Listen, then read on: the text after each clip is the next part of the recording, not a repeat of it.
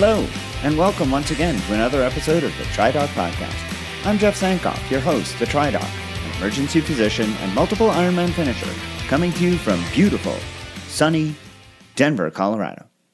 On a recent episode, I discussed in the opening my thoughts about the return of the Ironman Canada race to Penticton, British Columbia. For today's opening, though, I have to talk about the other side of that coin, and that is the loss of a race that was equally dear to me. That race was Ironman Boulder. Since I moved to Denver 16 years ago, I have participated in many triathlons in and around Boulder. Along with San Diego and Hawaii, Boulder really is one of those places that has to be considered a triathlon mecca. Along with the many classic races that it is known for, including the Boulder Peak, Boulder 70.3, Harvest Moon, and of course Ironman Boulder, the city is home to numerous pro triathletes, and it isn't uncommon at all to be out on a training ride or run and come across the likes of Miranda Carfey, Julie Dibbins, Tim Don, or Joe Gambles, amongst many others. For many years, the WTC actually stayed away from Boulder, fearful that athletes would be scared away by the altitude. When they finally brought a full-distance race to the city in 2014, it was a huge success. Fueled mostly by the pent-up demand in triathlon-crazy Colorado, it still drew competitors from lower elevation states as well, and reviews of the course were generally pretty positive. Even early on, though, there were issues. Colorado has incredibly fickle weather in the summer, and the first few years of the race, when it was held in August, competitors were exposed to blistering heat in the midday and violent thunderstorms in afternoons. A switch of dates to June, with the 70.3 race flipping to August, helped a little bit, but hot weather remained an issue in each year that the race was held. An additional concern was a lack of community support. While the city of Boulder embraced the race, the surrounding more rural communities who were most impacted by the bike course most certainly did not. And this led to an annual airing of grievances about the race in local press and increasing outward hostility by drivers toward cyclists in the months leading up to the race. Inevitably, participant numbers declined, and when it was time to consider renewing the contract, the WTC made the business decision to not do that. I think this is terribly sad, but of course understandable. I really do think that Boulder should have an Ironman race, and that in time one will likely return. The continued huge success of the 70.3 race makes me optimistic in this regard. I'd hope, though, that should the race return at some point down the line, that local organizers will learn from this experience and consider changes for the next go-around. For what it's worth, here's what I would retain and what I would change about this race should it reappear in the future. As logistically difficult as a point-to-point race is, the setup for the last two iterations of the Boulder Ironman was actually pretty good. Swim at the reservoir, have T1 and T2 out there as well, and then finish in Boulder proper, with bikes being efficiently and quickly transported into town for post-race pickup. After several attempts, I think the organizers got onto a fairly good bike course. Challenging, but not as crazy as many lowlanders expected, with enough speedy parts to make for pretty fast times for the better cyclists. My one issue with the course, and the one thing that I would definitely change, was the confusion sowed by the out-and-back loop on the Diagonal Highway. Now, if you aren't local or have not done the race, it's hard for me to explain the problem, but suffice it for me to say that the nature of this one section of the course and the difficulty to effectively communicate to athletes how exactly to navigate it between the first and second laps resulted in far too many disqualifications. The 70.3 is plagued by a similarly confusing element, and I wish that the race organizers there would figure out a way to dispense with it as well. Although the run on the Boulder bike path for the Ironman is a breeze for organizers to manage, it's anything but for participants. It's not a particularly interesting course, nor is it easy to run with a hard surface and numerous tight corners, not to mention the fact that the path is open to the public, who frequently make it a point to be in the way in order to assert their right to be there. Boulder is a lovely city with gorgeous views of the mountains. Take advantage of that by designing a course that exploits that. Yes, it will require street closures of some type. Yes, it will require more police presence in order to control corners and intersections. However, it's such a great place to have a race. This could only make it better and more attractive for participants to come and sign up. Finally, should the race return, I really hope that it will be in September. May would be another possible choice, but there's still the risk of hail or snow in that month, and the reservoir would likely be too cold to swim in. It's September, the mornings are cool, but daytime highs are much better than June or August. Well, that's my wish list, but at the very top of it, of course, is to see an Ironman back in Colorado, and hopefully sometime soon. On the show today, Lisa Bentley had an incredible career as a professional triathlete at both the 70.3 and Ironman distances over 2 decades. And incredibly, she did it all while living with cystic fibrosis. Now retired, Lisa is a coach, author, and motivational speaker and a beacon of hope for patients and their families affected by the same disease. She joins me to discuss all of that and how she helps triathletes use her experiences to be better themselves. The triathlete Routard goes to Michigan for the Steelhead 70.3 race. This popular Midwestern race is a mainstay on the half Ironman calendar, and I'm joined by one of the professionals who raced there this year to talk about it. First up, though, if you've been paying any attention at all, you have seen how the weather has been having an impact on sports of all kinds, but especially on triathlon, where temperatures have been soaring across many venues. Triple digits were recorded at both Ironman Frankfurt and Ironman Nice on one weekend recently, and this kind of heat can have an important impact on athletes trying to perform. In the medical segment of the podcast, I discuss how the body handles heat and how we can improve our performance in hot weather.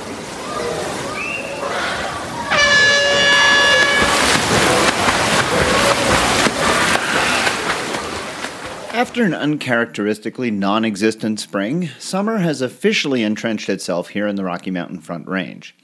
And as expected, the days have become increasingly warmer, and training in this kind of environment brings with it a lot of challenges.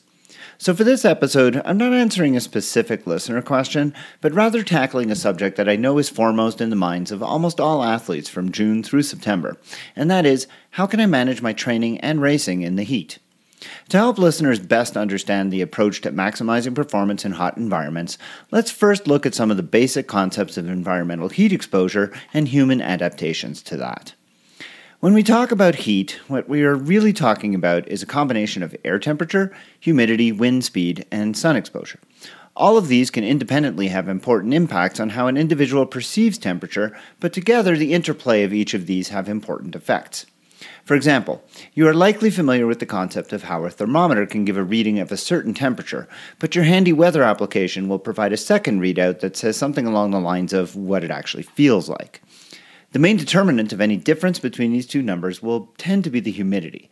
So for friends of mine who might live in, say, Delaware, on a day when the thermometer reads 90, it might feel like 100, but here in Denver, 90 will feel like 90.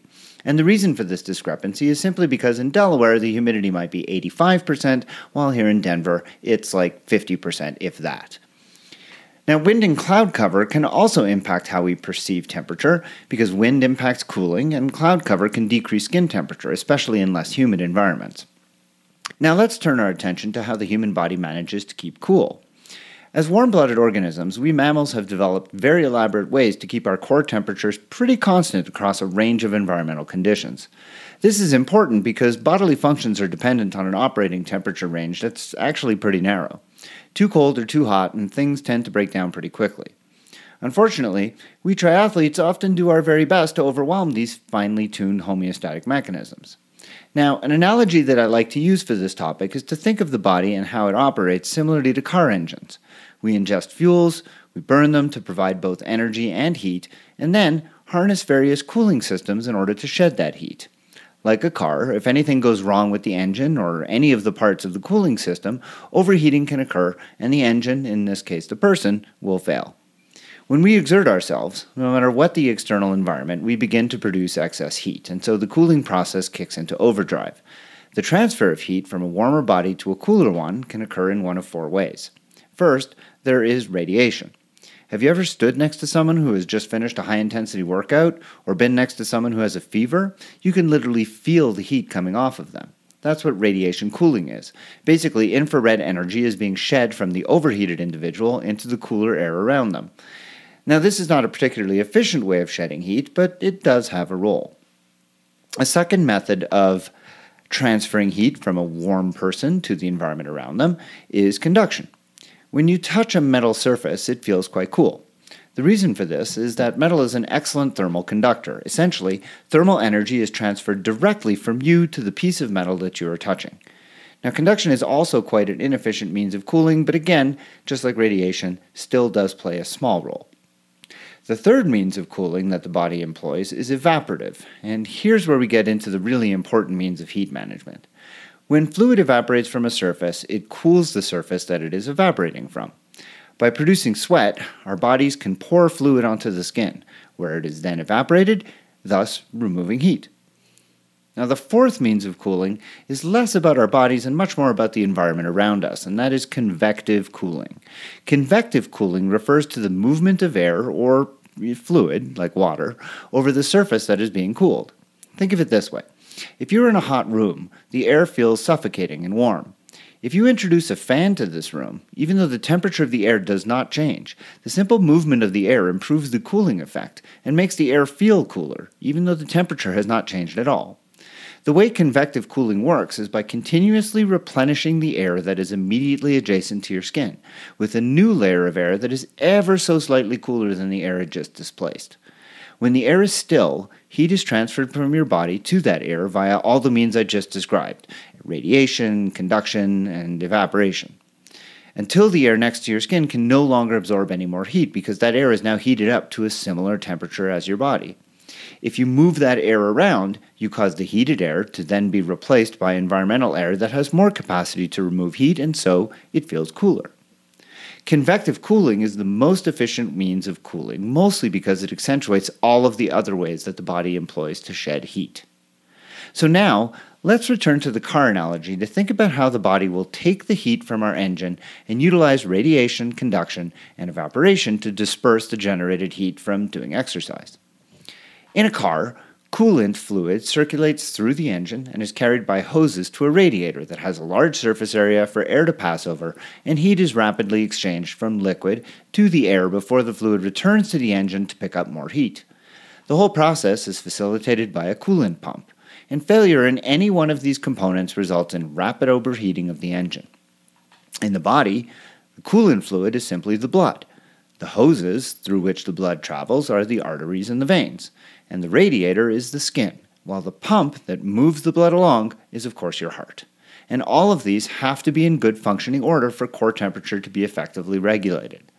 With increasing exertion in warm environments, the demands on the heart in particular are very impressive.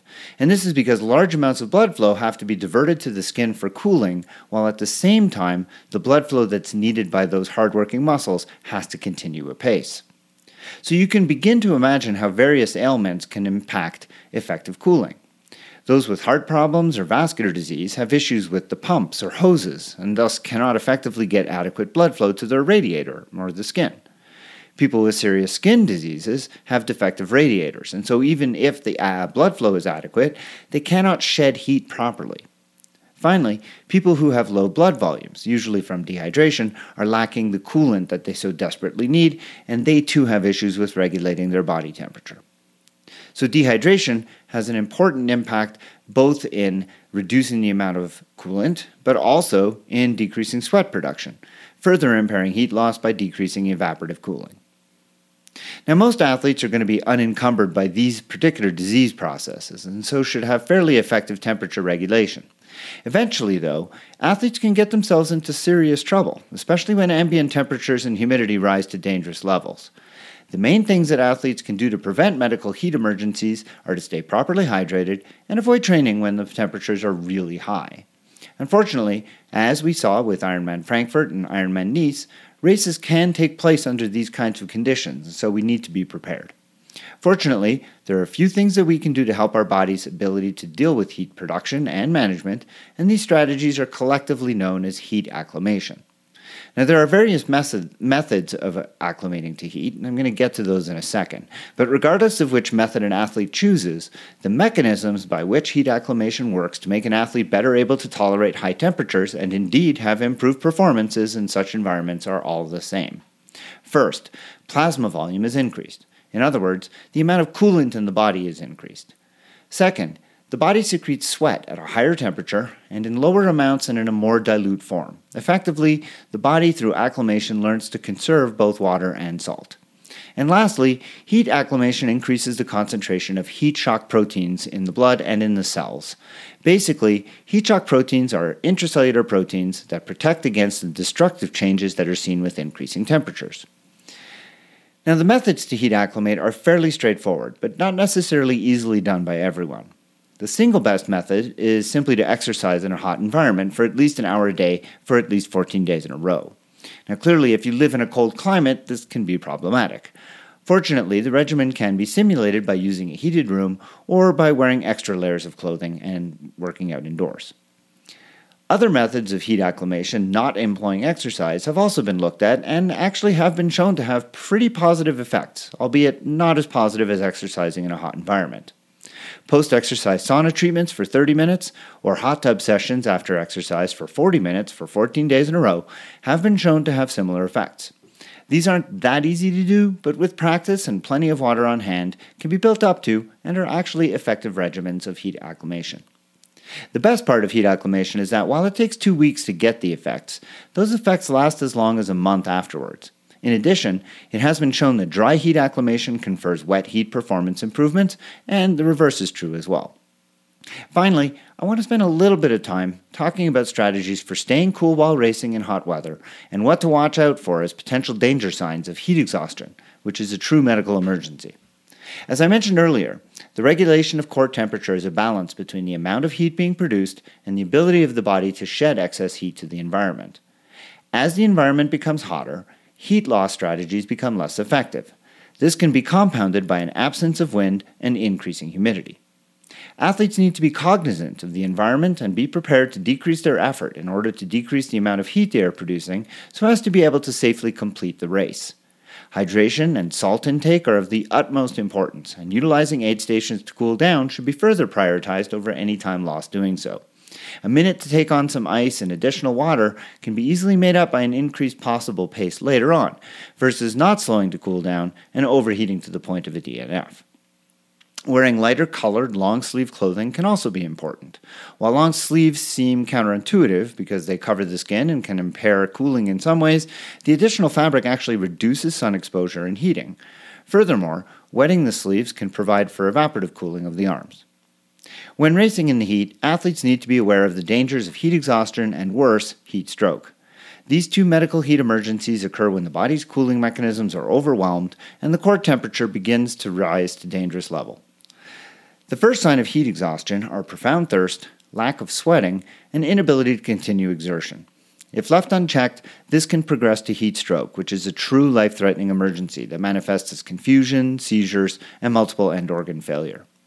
If, as an athlete, you recognize that you have stopped sweating, this should be taken as a serious warning, and you need to seek attention right away. Do you have a question for the TriDoc to answer on the podcast? Email it to me at tri_doc@icloud.com.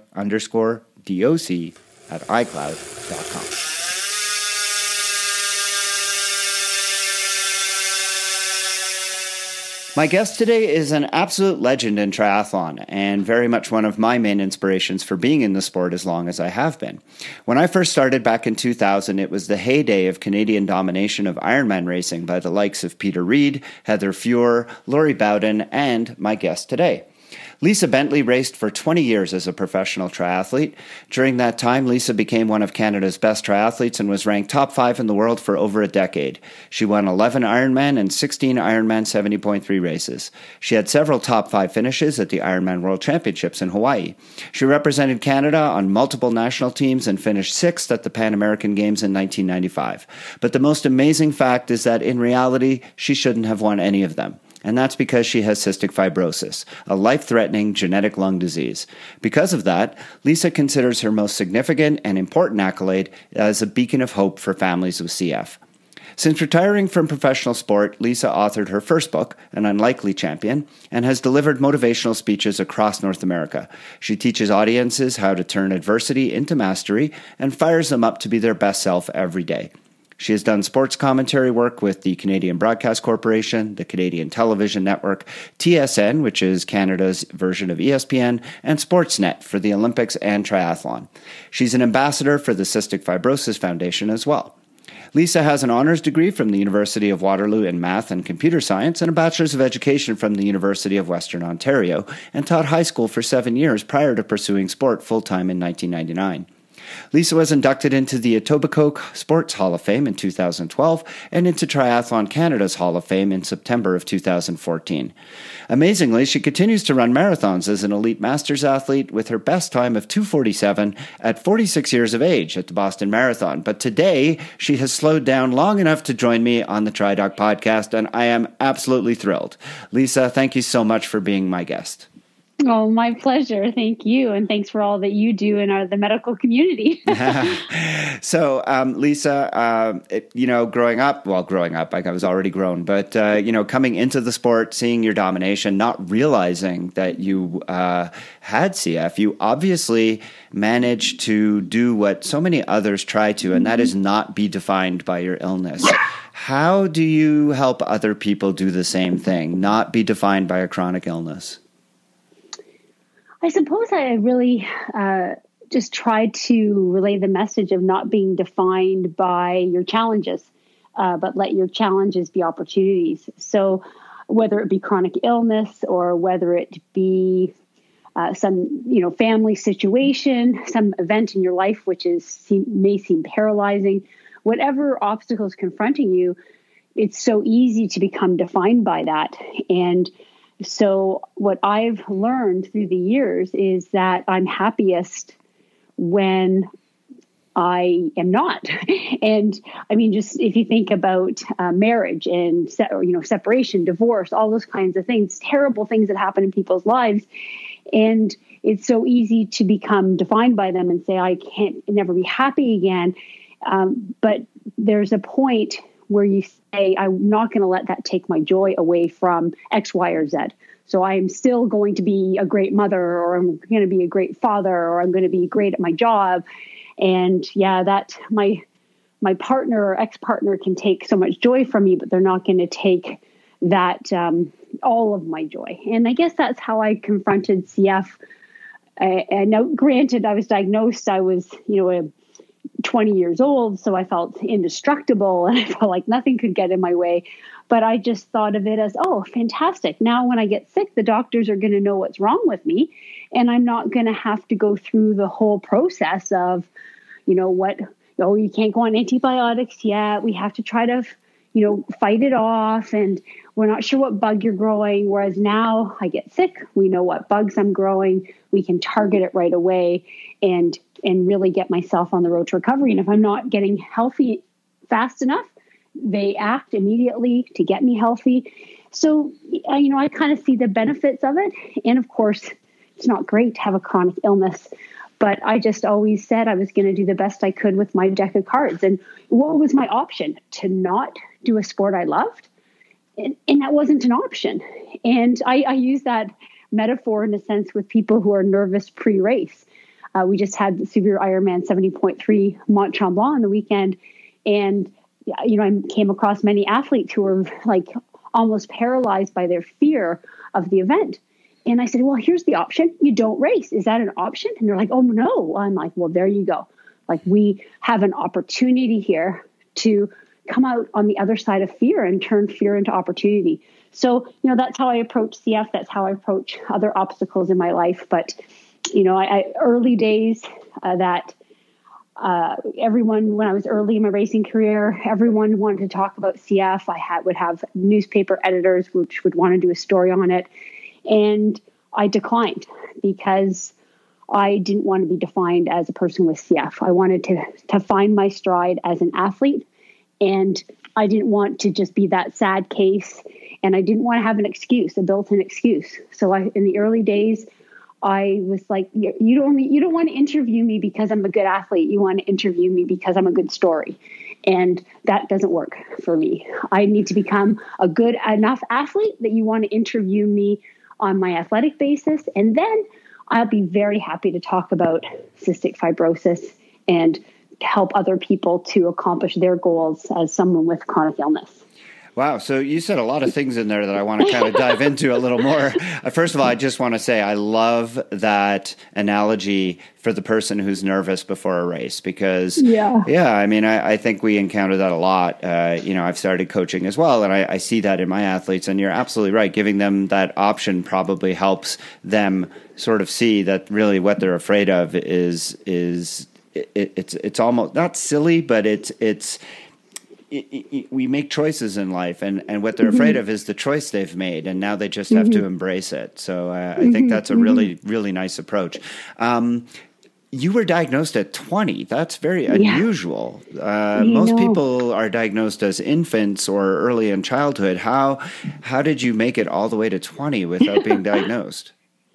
Well, back when I was born, there was no newborn screening. So I would have bypassed that.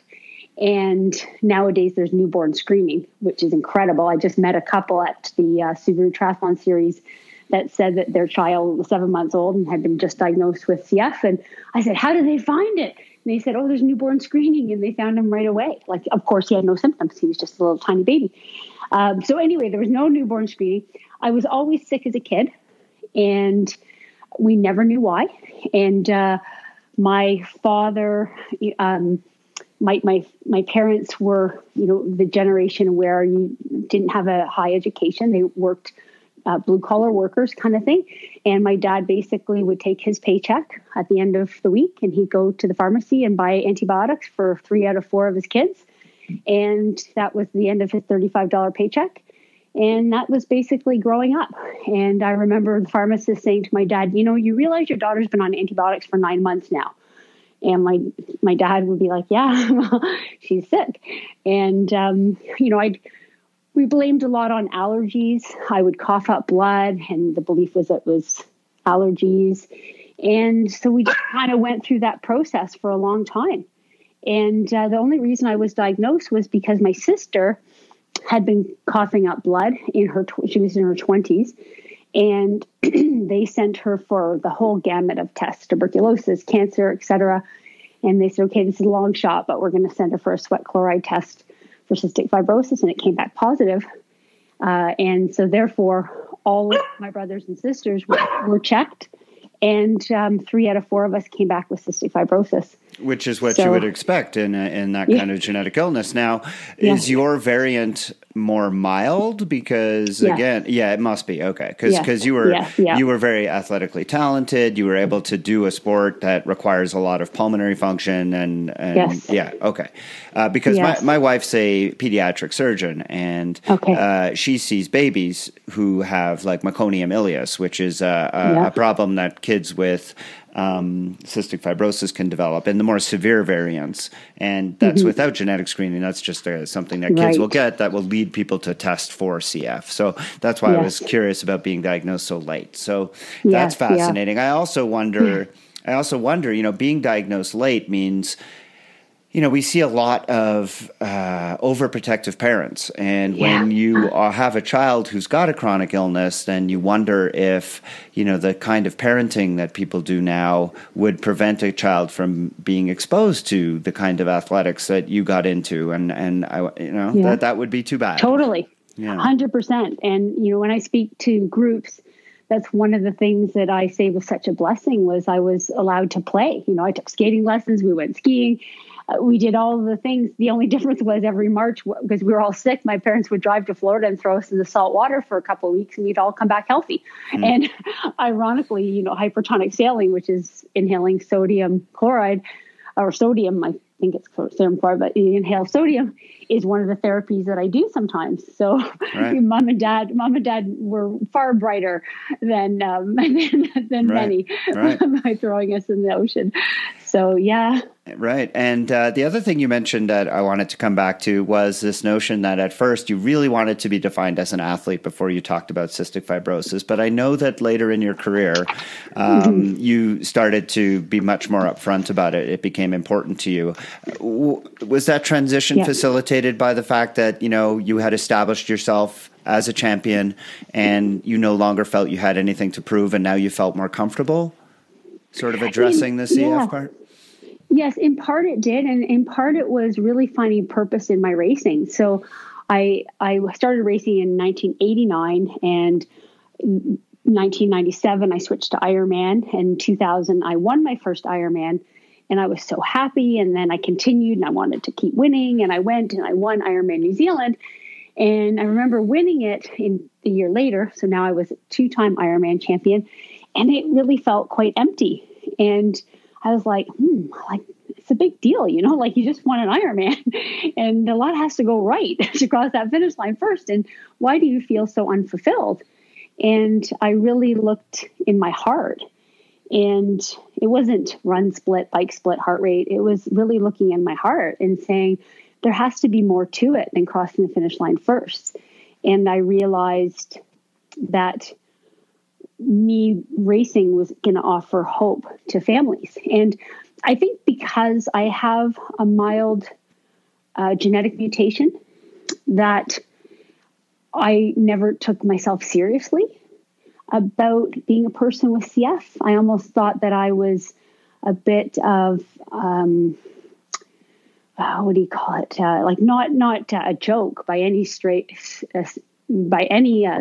but almost like, oh yeah, well, like Lisa's not super sick.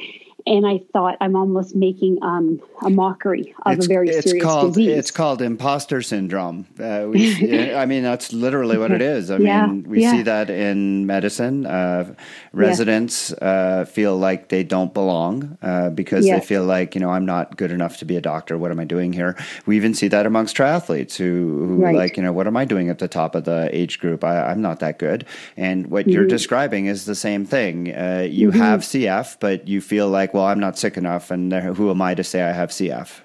Yes. Yeah. And that's how I kind of felt. And then when I was confronted with this situation where I felt like, hey, I need to do way more than just cross the finish line at the top of the rankings. Like, that's not enough for me. And I realized that hope comes in different forms. And if you're diagnosed, my mother-in-law was diagnosed with liver cancer at 68 years of age, and it was very serious. And there was a woman who was 30 years old who had a similar cancer and had the surgery and had the chemo, and she lived. So that was hope. It didn't matter that this was a 30-year-old woman and my mother-in-law was 68. All that mattered was she lived. And so when, a tiny baby is born to a family like that family I met at the Guelph Triathlon a couple of weeks ago, and they came right over to me, mom's eyes filled with tears, and said, our son is 7 months old and he was diagnosed at birth. And we are so happy that you're alive and you offer us hope. And that's all they need. They don't need to know my genetic mutation. They don't need to know my lung function. All they need to know is I have CF. I've lived a full, thriving life in a sport where I shouldn't have been successful. And all of a sudden they have hope for their child, that they're going to be just like me. And it took that victory in 2001 and that searching for meaning for me to realize, hey, I need to do something with this, because you're not always going to be winning. And there's got to be equal fulfillment to crossing the finish line, first, third, 10th, last. And how am I going to find that fulfillment? By being a little bit of hope for people with chronic illness and cystic fibrosis. So how do you continue to parlay that today? How do you, besides doing your motivational speaking, how did this family know of you? Where are you involved? Well, I think it's sort of just a bit out there. Like, I know someone told me about 5 years ago that they Googled celebrities, and I don't call myself a celebrity, but they Googled celebrities with CF over 40. And my name came up. And I'm like, okay, well, who thought you could just Google something like that? So I think that's one thing. And then, of course, it's now more out there when I get interviewed and in podcasts and, of course, through my book. And I've done several talks for the CF Foundation. And, even when I was doing sports commentary for CBC, my co-host would say, hey, Lisa, you have an incredible vehicle here to relay a message. And last summer I did a talk for Tim Hortons, and they said, if you want to do something to raise money for CF, we're more than happy to support that.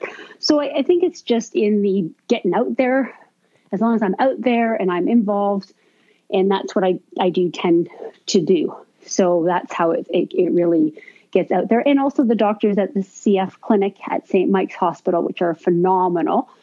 They, when they meet a patient, and if they think there's something I can do to help, then they ask me if it's okay, and we connect by email. So I'm definitely using the people that I know to hopefully help others. That's great. I want to go back a little bit to something I mentioned earlier before we started talking, and that was this idea that, when you were racing, you would have frequently setbacks just because you would get sick with like a cold and that would knock you out for quite a long time. How did you learn to deal with those setbacks? I know, like, age groupers who have full-time jobs and will often have one A race, it can be devastating if something goes awry, they get an injury or illness that prevents them from being able to perform. How did you learn to deal with those frequent setbacks that you would have that would keep you out of Kona and, that you would have to come back from and be able to keep your positive attitude? I really looked at, I really used the mental power, to be honest, to rise above illness. And so when I would get sick, it's almost like that conversation you have with an athlete who's afraid on the start line is, okay, what's my options here? To not race? And so I would get sick and I would say to myself, okay, you don't have to race, but I want to race. And I'm happy to race at 75%. And so I kind of do the mental preparation where I would love my whole self. And I'd say even the very fact that I'm racing right now in a reduced lung capacity state is better than not racing. So there were times like that. So I actually never missed a race because of a chest infection, but I definitely had to rise above it. So the one that stood out was in 2004. I was quite sick before the race and felt very sorry for myself, and then realized that I was so lucky to be able to race, to race the best women in the world in the most important race in my sport. And what a blessing. And I had cystic fibrosis.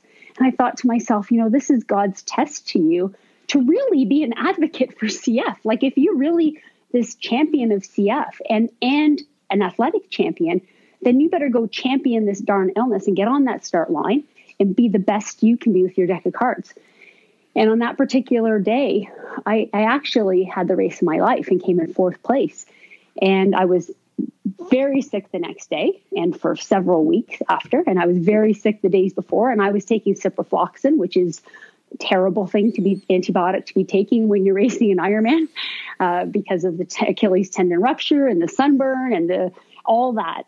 But, I was able, mentally, because I put myself on that start line and thought of it as a blessing. So that entire day, all I thought of was, the heat is a blessing. The wind is a blessing. I'm so lucky I get to race here. And me at 70% is better than a bunch of people at 100%. And I just had to believe that. And I did. That was a great example. And then really the last race of my professional career, I was in the same situation and yet not, because I'd been sick for months. It was a really bad year, 2009. I was taking inhaled therapies every day. I was on antibiotics for several months. And I would be basically in the morning doing my nebulizer with, I can't remember the name of the drug, but it was to kill Pseudomonas. I was growing Pseudomonas. And I was taking the inhaled therapies in the morning and then going and racing at a high level. And my lung function kept dropping and dropping and dropping. And it was probably by the time I was on my last race, I think my lung function was about 72%. And it wasn't just an infection-based 72%. It had been like 90, then 80, then 60, then 75, then 72. And it was dropping and dropping and dropping. And the doctors and I was really struggling to breathe, really struggling. And the doctors at the CF clinic said, I know you're going to race, but, we really want to admit you into hospital for intravenous. Like, your lung function has dropped almost 30%. And I said, this is my last race. I'm going to retire. I know I have to put my health first, because of course there was talk of putting me on steroids to help with the inflammation. Of course, I couldn't be on steroids if I was going to be racing. So I said, this is my last race. I think it's quite fitting that the last race of my professional career is in Muskoka, which is kind of home to me. And I'm just gonna do it, no expectation. And I went into the race, and so no one, people didn't really know, but they were, I got off the bike well back, And people were so worried, like, did Lisa crash? But my perceived effort was there. Like, it felt like I was racing at the front of the race. I was working as hard as I could. I got onto the half marathon. I was coughing up blood. So I decided that I was just going to walk, run, and just get it done. And that was, that's my retirement. That was my last race. I finished the race. I have no idea what place I came in. I didn't feel sick or anything. It was just the reality of it. And from there, I went and tried some more therapies, antibiotics. And by January the next year, I was in hospital and on IV for 5 weeks. So it's a long answer to it, but I sort of just did my deck of cards. And I thought, hey, isn't it quite fitting that my whole career I've tried to be an advocate for being the best you can be with whatever it is, chronic illness, life, emotion. And it's quite fitting that I retire when I've really got all the baggage of my disease on my shoulders right now. I desperately want to be an elite athlete, but my genetics are saying, listen, girl, your lungs aren't happy with you right now. And I just decided, okay, well, instead of going out on top in terms of winning, I'm going to go out on top in terms of effort. And I'm just going to go do this race the best that I can. And then my health becomes a priority, which it did following that race in 2009. And I'm going to guess that you had the trademark smile at the finish, like always, because that's how I will always remember you racing. Yeah, it was good. Lisa Bentley was a professional triathlete for 20 years. During that time, she had 27 titles at the Ironman and Ironman 70.3 distance. She is now an author with her first book, An Unlikely Champion. I will have the link to that in the show notes. She's also a coach, a motivational speaker, and today was my guest on the TriDoc podcast. Lisa Bentley, thank you so much for joining me and sharing some of those wonderful stories. Thank you.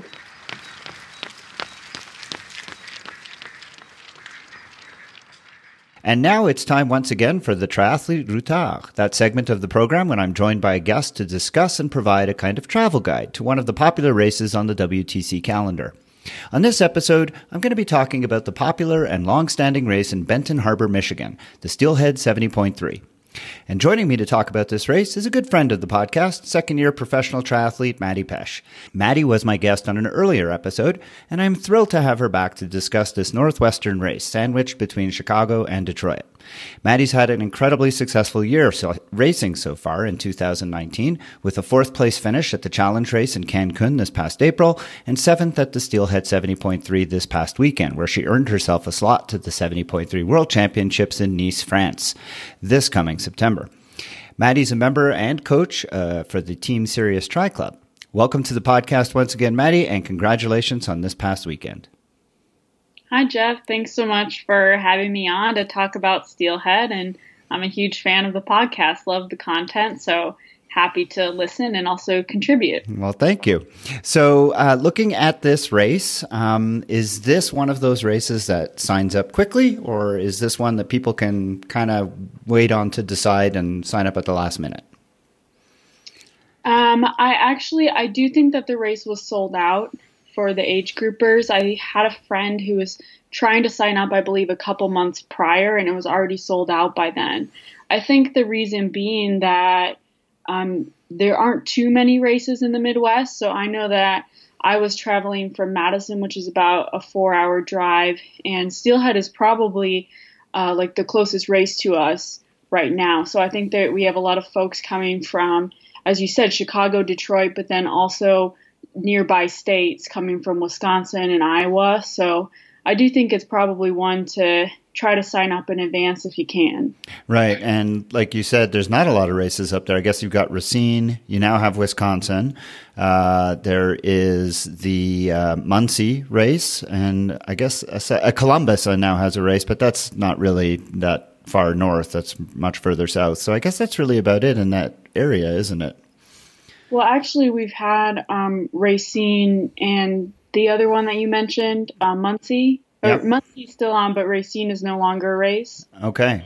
And we are happy in the Midwest that Des Moines is going to be hosting the North American Championship. So, of course, that's going to bring more racing to the Midwest. But, yeah, for the Wisconsin folks, I mean, it's great to have the one in Madison, and Steelhead's kind of the next one on the calendar. All right. So you mentioned you drove from Madison, and it was 4 hours. It looks like it's a pretty quick drive if you're going from Chicago or Detroit, and I guess Indianapolis as well. Is there a local airport if people were flying in?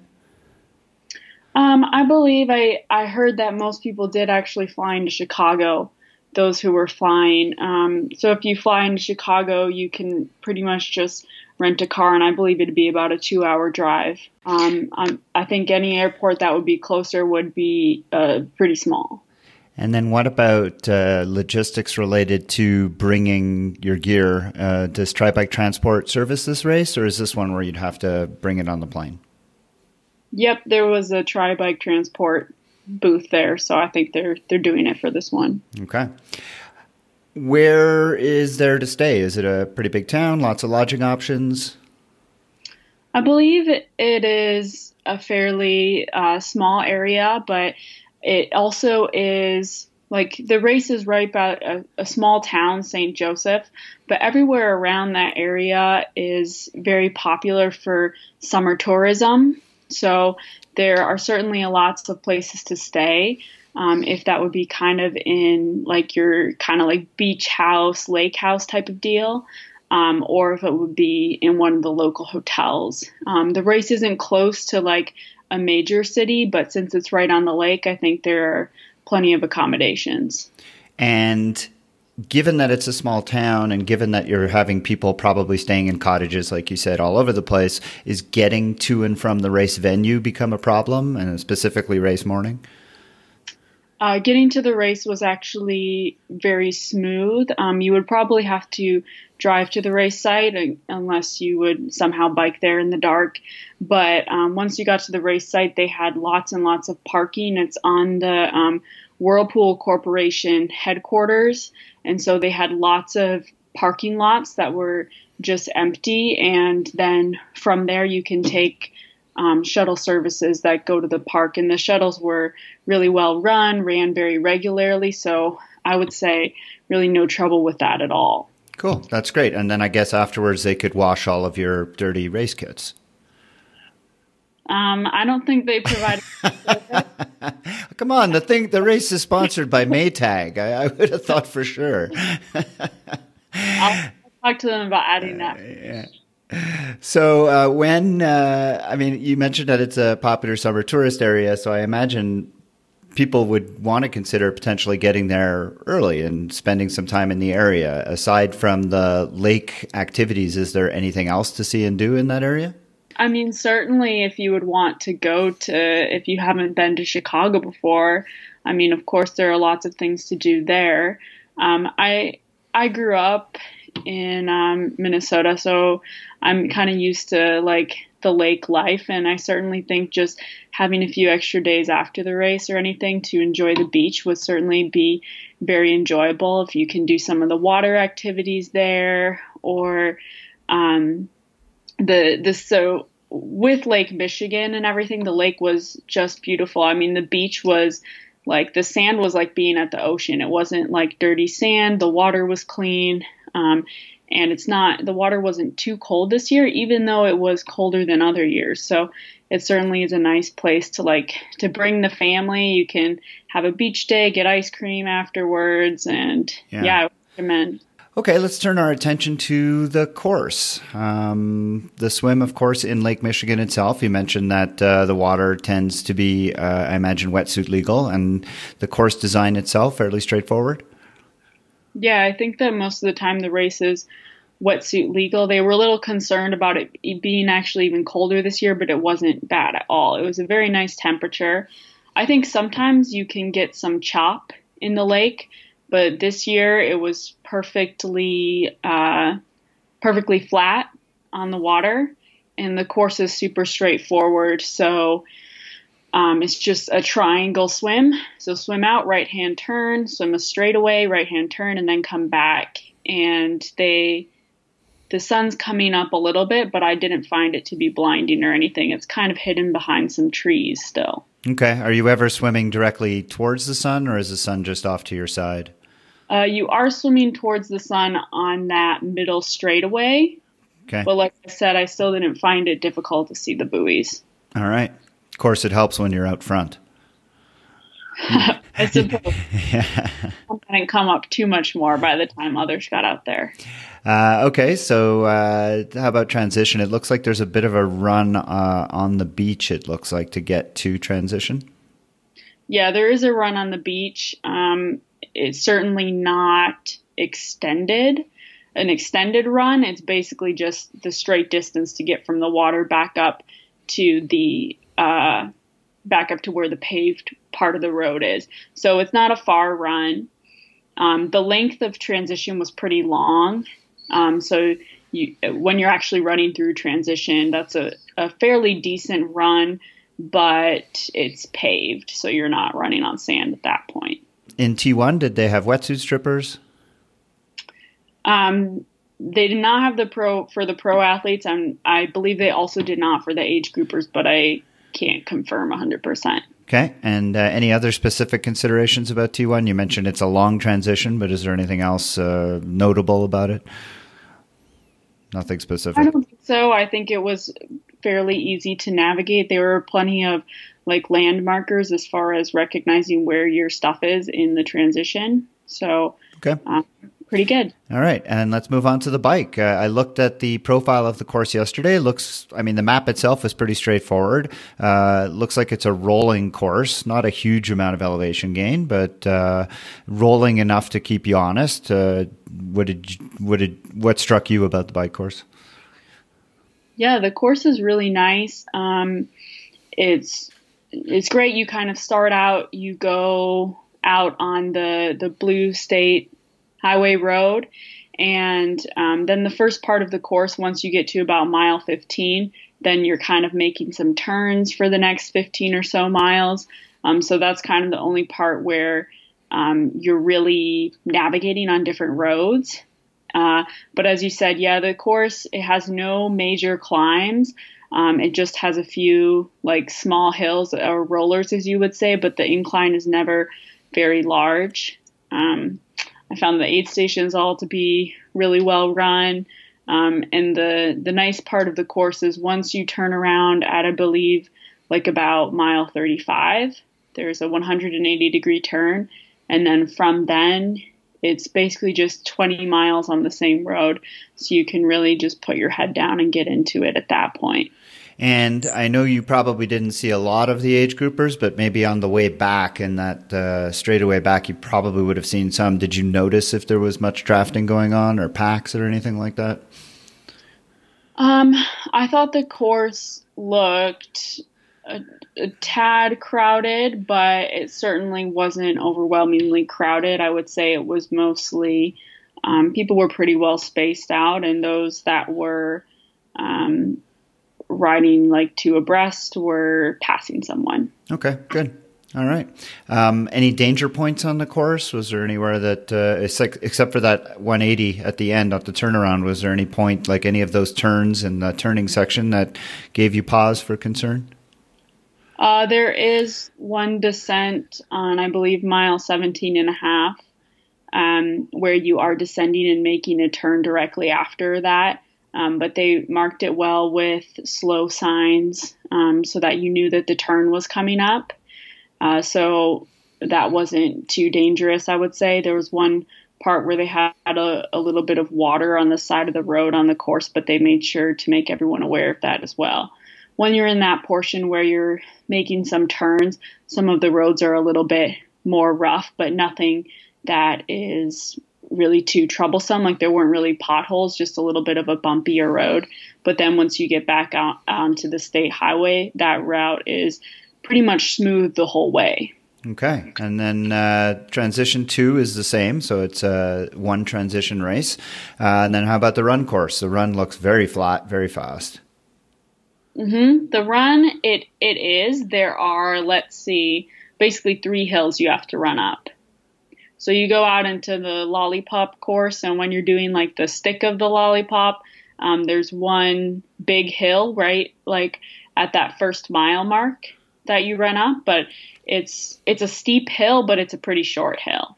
So get up that one, and then you get to the portion of the course where you're doing 2 loops, and at the end of each of those 2 loops, there's another hill to climb. But again, it's basically just a steep, short hill. So kind of just get up that, and then the rest of the course is, as you say, flat. So coming back, I guess, when you're heading back to the finish, you get to go down that big hill, which is probably a nice push to get you towards the finish. How about just overall perceptions, scenery, the weather? Mm-hmm. Yeah, well, I really enjoyed the run course because when you're in that center portion where you're doing the loops, you're running through the Whirlpool campus, and they take you like it's on a little trail. It's actually on a paved trail. You may have to watch your footing at times because it's not it's not a perfectly smooth trail, although it is flat. But I found that part kind of fun. You get some shade. There are points where you have shade on the course, and it's kind of nice to just change it up with some turns and things rather than having long straightaways. I think I like that kind of course better. I do know that it got to be a fairly hot day, and there was some humidity. I think that can certainly be a factor on this course. I would say that the aid stations were very well run. They had ice out there when I was out there, and so the day also, it kind of peaked around noon, and it did cool down after that a little bit. So, but I think it is a little bit of a gamble with the weather. I mean, you could have rain, you could have a really hot day, you could have a really nice day. You don't really know what to expect right around the end of June in the Midwest. So yeah. And storms, I gather, can be a threat as well, but usually later in the day. Yeah, okay. In most cases. And the community, very supportive? Were they out there cheering people on? Yep. All sorts of different members from the community were out there. They were certainly happy to have us there. I talked to lots of people from the town, and they were all aware of the event. It's a really big event in the area. As I said, it's a small town, and so everyone was really supportive. So that was definitely a good vibe. And just sort of take home last sort of things. Is this a race that you really highly recommend? You think people should have on their bucket list? Yeah, for sure. I mean, it's not one of those super famous races, but it is a really nice course. Like, it's really well maintained. The water is beautiful. The beach is really nice. The bike course is fast. I mean, if you're looking for a fast course, this is great. I think lots of people have PRs out there, and PRs without, having those kind of things about the course that I sometimes think are cheating, like maybe like a downstream swim or something like that. Like, this is an honest, very fast course. So I feel like my PR at Chattanooga has just been somewhat undermined. It's tough, right? Yeah. PR, but had a little bit of aid on the current. Yeah, I'll probably never do better than that, but I'll keep trying. Maddie Pesch, thank you so much for joining me again on the TriDoc podcast. Maddie's a second-year pro on the WTC circuit and also on the Challenge circuit. She's headed off to Mexico this weekend. Remind me the name of this race? It's Challenge Sand Hill. Challenge Sand Hill, where she will be competing. Unfortunately, there's not a pro field, but she is going there to try and encourage the organizers to bring back a pro field next year. So kudos to you for that. Thanks again for joining me, and I look forward to talking again sometime in the future. Certainly. Thank you for having me.